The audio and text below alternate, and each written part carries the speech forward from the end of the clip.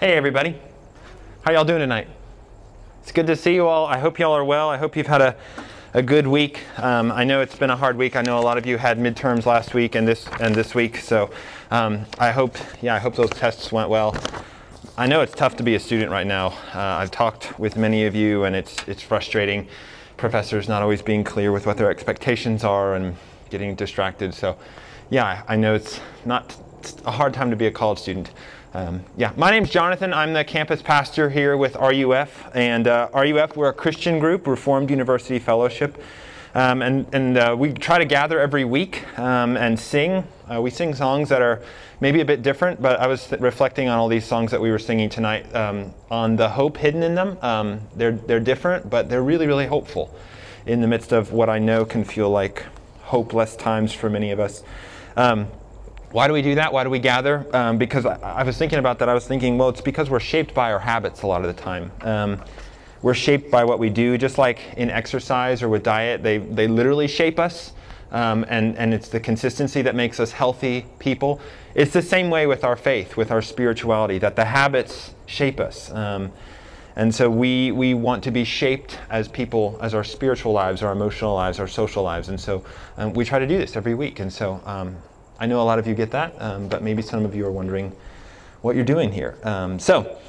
This week this semester we've been looking through the book of Romans, which is a book that Paul wrote to Christians 2,000 years ago, and we've been thinking about how does this reflect and rely and impact and influence our lives today. And I've been really, I've been encouraged and ministered to. I hope you have too. And this week we're going to continue on. We're actually going to make a pretty big shift in our study of Romans. The last few weeks we've been looking at justification. And if there's any of you who are either new tonight or have missed one of our talks, they're all available online. They're recorded. So we'll just post on our Instagram those, and you can go back and listen to them again. But tonight we're going to make a shift. We're going to go away from talking about justification, which I'll summarize what that is in a second. We're going to start shifting towards a new theological concept called sanctification, and I'll explain all that in a bit. I'll just say this: so Tuesday is my junk mail day. How many of y'all have like the day that all the junk mail comes? For me, it's Tuesday, and it's all these advertisements and junk. And one of the things that happens is there's all these credit card offers. People will send me this mail and say, "Hey, here's our credit card. We want you to apply for this card." And one of the, they all have different reward programs. Some of them will have rewards of cash back or miles or something like that. And the one that I was thinking about this week that I got is that the card had this incentive program that it says basically the more you spend, the more rewards you get. The more you spend, the more rewards you get. And obviously, they really want you to spend a lot of money because that's how credit cards work. They want you to overspend. And because then, of course, they can charge you interest. And I was thinking about that while I was looking at this card, and I was thinking about what we're going to look at tonight. And I was like, wow, that can sometimes feel like what grace in the Christian life can be, right? We think, well, if God is so merciful, if God is this amazing God that we've been studying the last few weeks, this God who forgives us no matter what we do, that we get into His good graces by simply trusting, well then heck, let's live big. Let's go hard. Let's party. Let's live it up, because just like a credit card, the more we spend, the more He rewards, the more He gives grace. And it can be tempting to think that way and ask that question, well, if this is how the Christian faith works, then I'm just going to go and have a lot of fun. I'm going to go hard. And tonight we're going to be looking at what does the faith say to that? What does the faith say to this temptation to say, well, if grace is this big, then why not just live life hard? If justification means that God loves you and accepts you, not based on what you do, not based on your obedience, but based on Jesus' obedience, then why not just go live in any way we want? If that's true, then we are saved and reconciled not based on what we do, but God's kindness. Why should we obey? If spiritually, the more you sin, the more God will forgive you. And tonight we're going to look at one of the most important theological truths in the whole Bible. If there's one thing that the Bible hammers home, it's this idea, and this idea is this: union with Christ. If there's one thing that you come away with tonight, it's union with Christ. And this is this: union with Christ is it's this reality that gives us dominion over the power of sin in our lives. Union with Christ is this power that gives us dominion over the power of sin in our lives. We're going to look at this in three ways. One, how there's a death like His, a life like His, and a purity like His. A death like His, a life like His, and a purity like His. So let me read our text, and then we will dig in. By the way, if you have questions about what we're talking about tonight, if something's not clear, if you want to follow up, shoot me a text. My phone number is on the piece of paper, and we will dialogue with those texts when I'm done. So if you have your piece of paper or a Bible, turn to Romans chapter 6, and we're going to look at the first 14 verses. I'll tell you, I need a big letter Bible up here. My eyes are bad. All right, this is God's Word. What shall we say then? Are we to continue in sin that grace may abound? By no means. How can we who have died to sin still live in it? Do you not know that all of us who have been baptized into Christ Jesus were baptized into His death? We were buried therefore with Him by baptism into death, in order that, just as Christ was raised from the dead by the glory of the Father, we too might walk in newness of life. For if we have been united with Him in a death like His, we shall certainly be united with Him in a resurrection like His. For we know that our old self was crucified with Him in order that the body of sin might be brought to nothing, so that we would no longer be enslaved to sin. For one who has died has been set free from sin. Now if we have died with Christ, we believe that we will also live with Him. And we know that Christ, being raised from the dead, will never die again. Death no longer has dominion over Him. For the death He died to sin, once and for all. But the life He lives to God. So you also must consider yourselves dead to sin, and alive to God in Christ Jesus. Let not sin therefore reign in your mortal bodies to make you obey its passions. Do not present your members as slaves as instruments for unrighteousness, but present yourselves to God as those who have been brought from death to life, and your members to God as instruments for righteousness.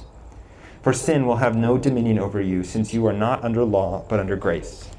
Let me pray really quickly. Father in heaven, thank you for bringing us and gathering us from across a city and across even states, coming from many places to this place, to a grassy hill at New Mexico State. Your Spirit is at work in all of that. We pray that your Spirit would continue to work now as we look at your Word, that your Spirit would illumine our minds to deep truths that would encourage and shape our lives for you and your kingdom. It's in Jesus' name we pray. Amen. Okay, so let's look and see what Paul is saying here. All right, so first thing I want us to think about is a death like His. A death like His. Look again at verse 3 and 5 here. If we've been united with Him in a death like His, we shall certainly be united with Him in a resurrection like His. So what's he saying here? He's saying that we've been united to Christ in a death like His. Now what's going on here? Paul is telling us that when we trust in Jesus, that moment that we say, yes, I'm a Christian, I trust in what Christ has done for me, that He has died for me, that He rose for me, and that the only way I'm accepted is by being trusting in Him. He says, at that moment of trust, he says we are inseparably connected with Jesus. At our conversion, that saving faith unites us to Jesus. And here's the way to think of it. How many of you are sports fans? Anybody here a sports fan? Any kind of sports? Win the points, score the goals. All right, one person. All right. I know that more of you are sports fans than that because I've seen you watch sports win games. So a few years ago, my football team in particular, was in the national championship. I'm a huge fan of Ohio State football. And they were in the national championship. And I was watching the football game, from like thousands of miles away from where the game was. And of course, being the best football team that has ever played the wonderful game of football, they won the national championship. And I was ecstatic, right? I was overjoyed that my team had won. And what did I do? I ran around telling people, we won, we won. When of course, I had nothing to do with it. I am not a football player. I never have been, I never will be. But I could still say, my team, we won. I'm identifying myself with them. I'm saying that my success is linked to their success. That, in fact, we all do this with sports. We sync our identity into that team so that their win becomes our win, their loss becomes our loss. And that's the idea that's going on here with our union with Christ. But it's even on a deeper level, so that when it says here that Christ dies, that the moment that we trust in Him, we also die with Him. That we also die with Him. Verse 3 and 4, how does this happen? Well, He tells us it's in our baptism. And this is a huge topic and more than I can answer tonight. But if you have questions, I'd love to process it with you. Baptism, of course, for many of you may know, is a Christian sacrament, which is it's a sign and a seal of a deeper spiritual reality, of something that's happening that God is doing. A baptism, a sacrament, is sort of like a road sign. Think of it like this. Let's say you're driving to go to Carlsbad Caverns, right?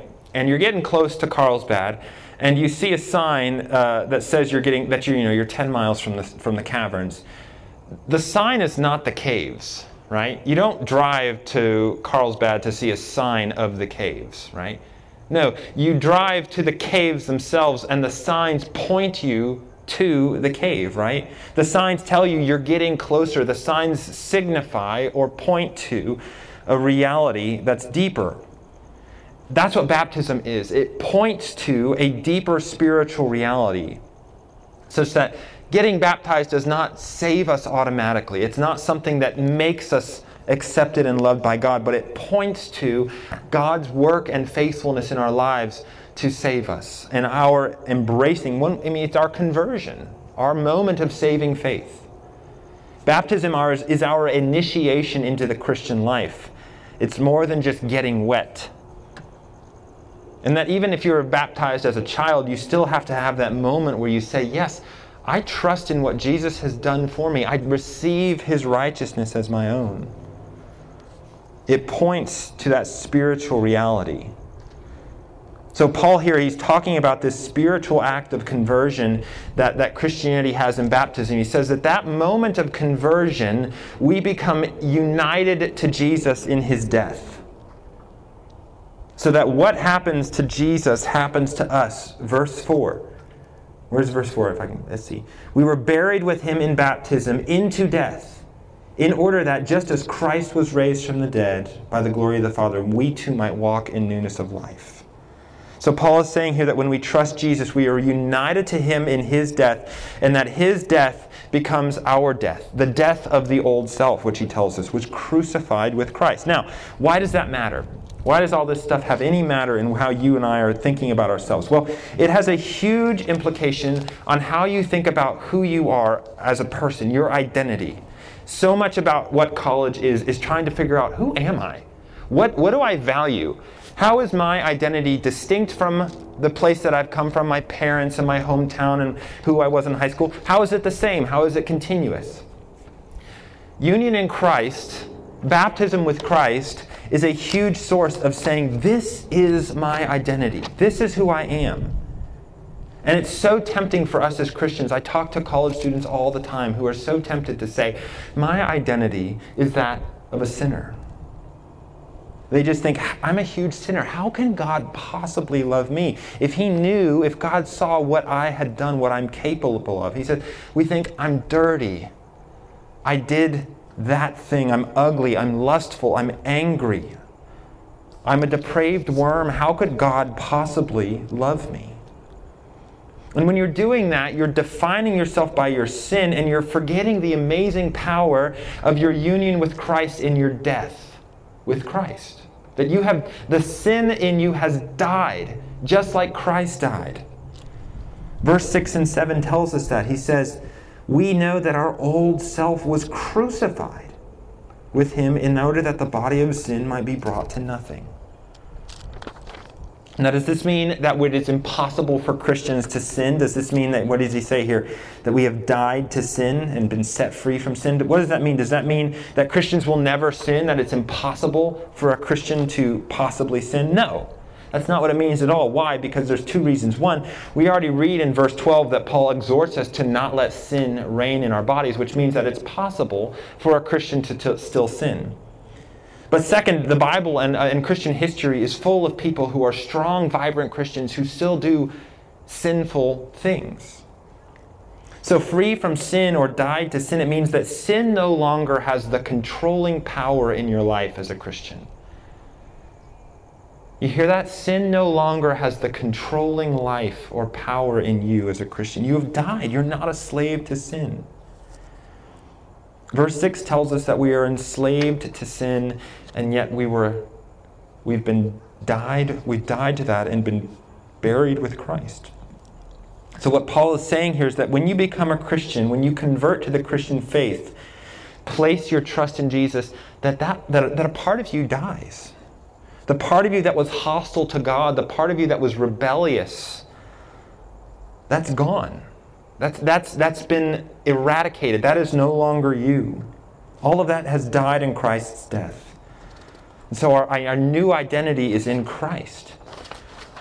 Do you understand here? I hope you're seeing here how important that becomes for understanding who you are as a Christian. That you are no longer defined by sin. You are no longer a sinner, but you are a saint who sometimes still sins. So that's the first thing to see, is that it's a death like his. A death like his. Second thing is a life like his. Look at verse 4 and 5. We were buried with him in a baptism to death, in order that, just as Christ was raised from the dead by the glory of the Father, we too might walk in newness of life. For if we have been united with him in a death like his, we will certainly be united with him in a resurrection like his. What does this mean? Verse 8, same thing. Now, if we have died with Christ, we believe that we will also live with him. What does this mean? It means that as Christians, there's a new horizon, a new opportunity of life and satisfaction and freedom available for us. There's a dead to sin and alive to God, as Paul puts it. And that has so many wonderful, awesome applications. You could spend your whole life thinking about and meditating in, and with the whole church thinking about union with Christ. But Paul has one application for us tonight, and that is our sanctification. That's what he wants us to see. He's okay. The old part of you has died. There's a new part of you that is alive with Christ. And here's what I want you to think about in that. And that's our sanctification. Now, what is sanctification? Well, justification, we've been talking about that the last few weeks. Justification is God's action, his one-time action of saying, you are now legally free of sin by trusting in Jesus. That nothing you do makes you accepted, but just trusting in Jesus and what he has done. At that moment, that point in time, you are free from sin. You are justified from sin. All because of Christ's sinless perfection placed on us and our brokenness and sin placed on him. That's justification. Sanctification is after that the gradual process of killing the sin that still lives in us and of becoming the kind of people who love God and love others and rightly love ourselves. That's Paul's goal here. He says, if we have become this kind of people who are alive like Christ, avail yourself to this sanctification. That's Paul's goal here. He says, you're dead to sin and alive spiritually in Jesus so that you can live rightly or righteously. So that brings us back to the question, the credit card question. If grace is free, why not just keep sinning knowing that God has saved me? And Paul says, look what he says in verse 1. He says, are we to continue in sin that grace may abound? Verse 2, by no means. He's as emphatic as he can possibly be. By no means are we to do that.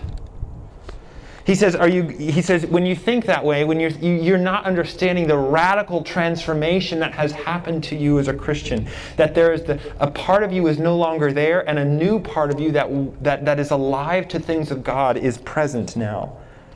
There's a new you because of your union with Christ. Think of it this way. Justification is freedom from the penalty of sin. Sanctification is freedom from the power of sin.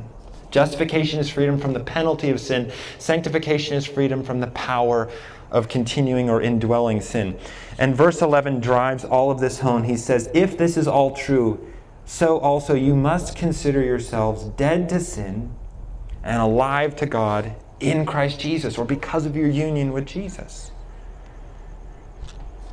And he says, how is that to look? He says, well, it's in our daily Christian walk. In verse 4, he talks about our walk in newness of life. Anytime the Bible uses the word walk, it's referring to our daily Christian, our daily lives of actions and thoughts and behavior and emotions. And so he's saying that this union with Christ thing should have a direct influence in how you and I live out our lives tomorrow.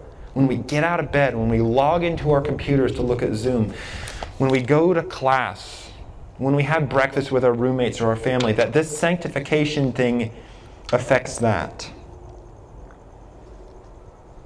Now, what does this mean on boots on the ground? It means this, and this is where gets to be really good news. It means that in the gospel of Jesus Christ, because of union with Christ, change is an option for you and me. It means that you can change. And here's why this is good news, because let's be honest, there are parts about you that you wish weren't present, and there are parts of you that you wish were present. There are things in your life that you say, I wish I was a different person. I wish I didn't have this particular personality flaw. I wish I didn't have this behavior that I keep doing. I wish I did this thing more. Maybe it's your language. I wish I wasn't as cruel with my words sometimes. I wish I didn't say these words.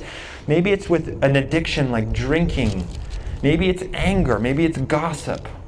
Some sort of sexual addiction, jealousy. You say, there's these things in my life that I'm not happy with. Or I wish I was the kind of person who was more willing to sacrifice my time for someone else.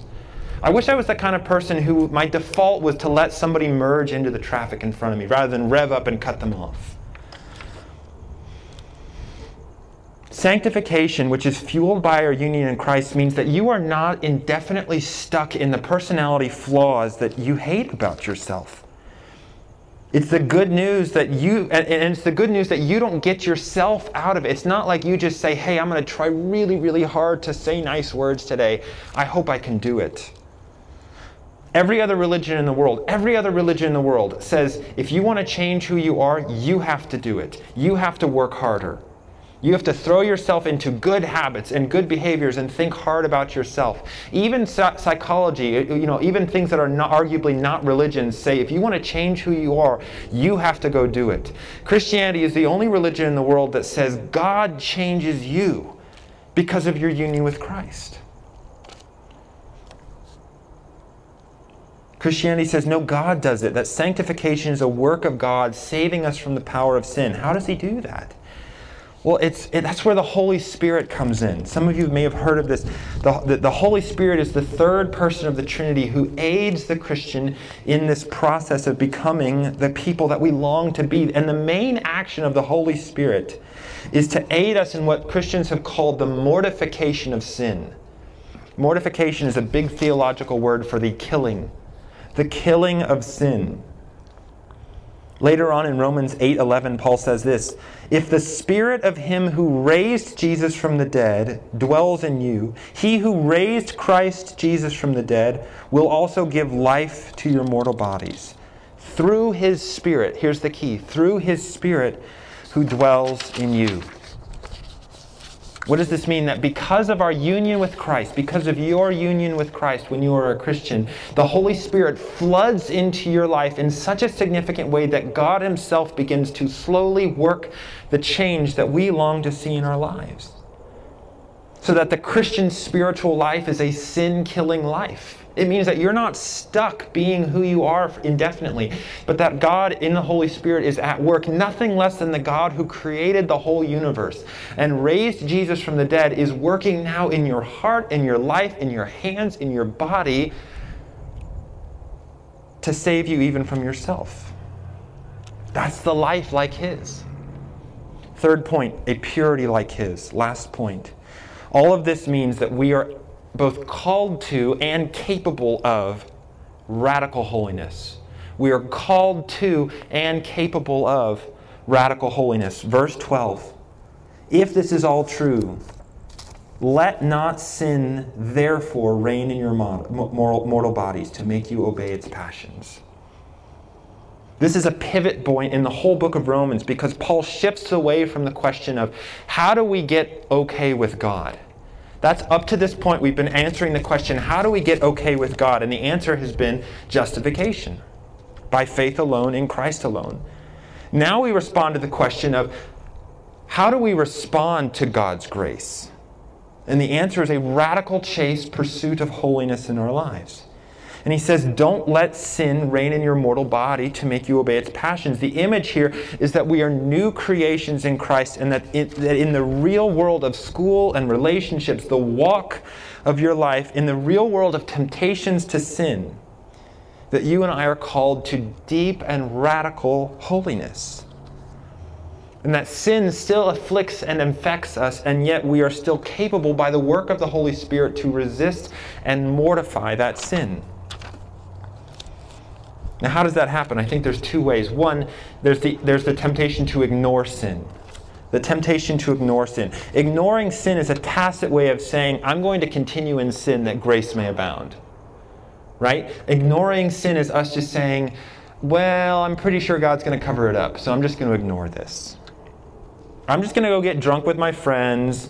I'm going to just tolerate my anger. I'm going to nurse a bitter heart towards this other person. I'll dabble in porn or something like that. You just think it's not that bad, right? It's not that bad what I do. And here's what's happening when you're ignoring sin in your life. You're forgetting the death of Christ. You're forgetting that first point of a death like his. You're saying, God will forgive me, so I'll just tolerate this sin. You're forgetting that that you have died to your sin in Christ.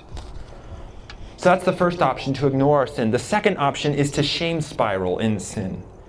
And this is the opposite problem. If ignoring sin is to just sort of like, it's not that big a deal. The shame spiral is to make a huge deal, to overvalue the sin in our lives. And this is the person who says, oh man, I blew it. How can God possibly love me? I'm worthless.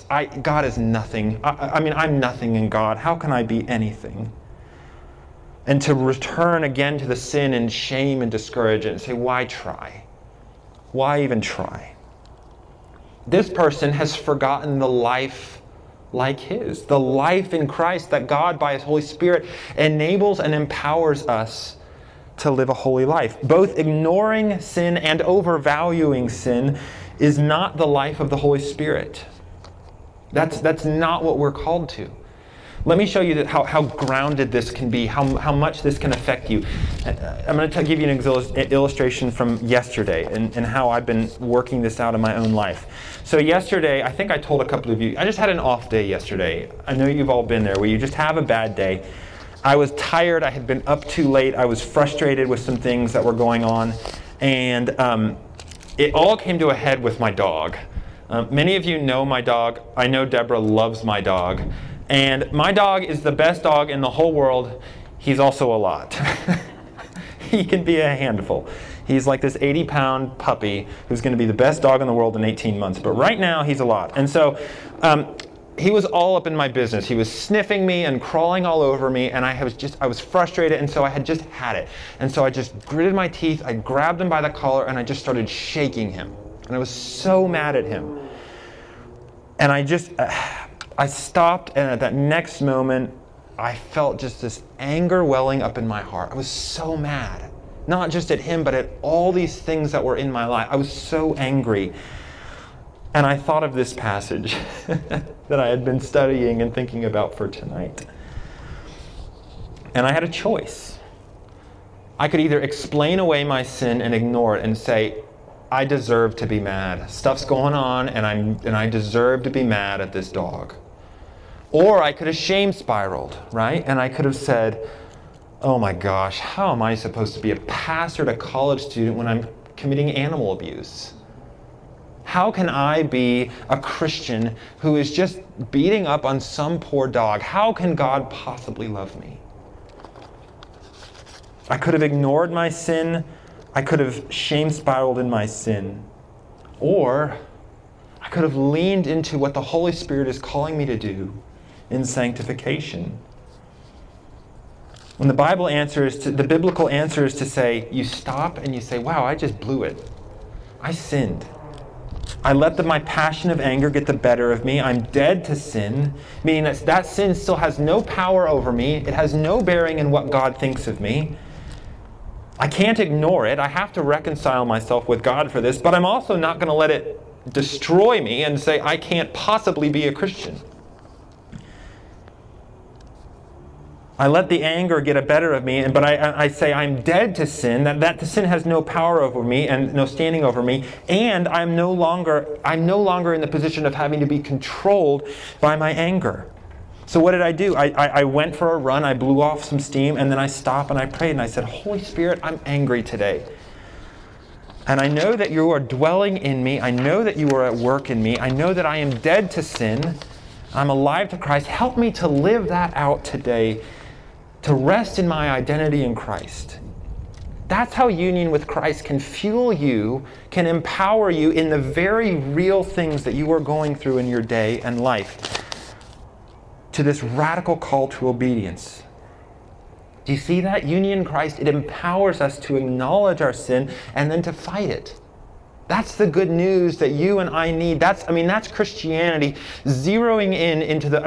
I get so frustrated when people come to me and say, Christianity has no application into my life. I say, you're not reading it. You're not studying it well. It has every application into the very lives that you and I are encountering today. Make that process your own this week. When you encounter sin in your lives, let your death like Christ and your life like Christ and the Spirit at work in you drive you to radical obedience. Know your tendency. Are you the kind of person who tends to ignore sin? You're the kind of person who tends to overvalue sin. Do you ignore your gossiping heart, or do you spiral? And sometimes it can be both. You can ignore your gossiping heart, but spiral when you fall into lust. Maybe you spiral in anger, but you ignore when you cheat on a test. Whatever it is, look hard into your life and make that process your own, and the Holy Spirit is with you, is present with you, giving you the power of your sin. This is a call to radically re-examine our lives and to dig out the weeds that remain. I know one of you guys have all heard me talk about Jonathan's epic saga of trying to grow grass in New Mexico. I bring it up all the time because it's like on the level of Lord of the Rings saga. It's just this ongoing thing. And one of my goals has been to eliminate goat heads from a yard because I hate stepping on goat heads more than anything. And so one of the things is I've just had to chip away at it because my yard was full of goat heads. And so literally what I have to do is I go out pretty much every day, and I just walk around a section of my yard and I look for those telltale little yellow flowers and I pull them up.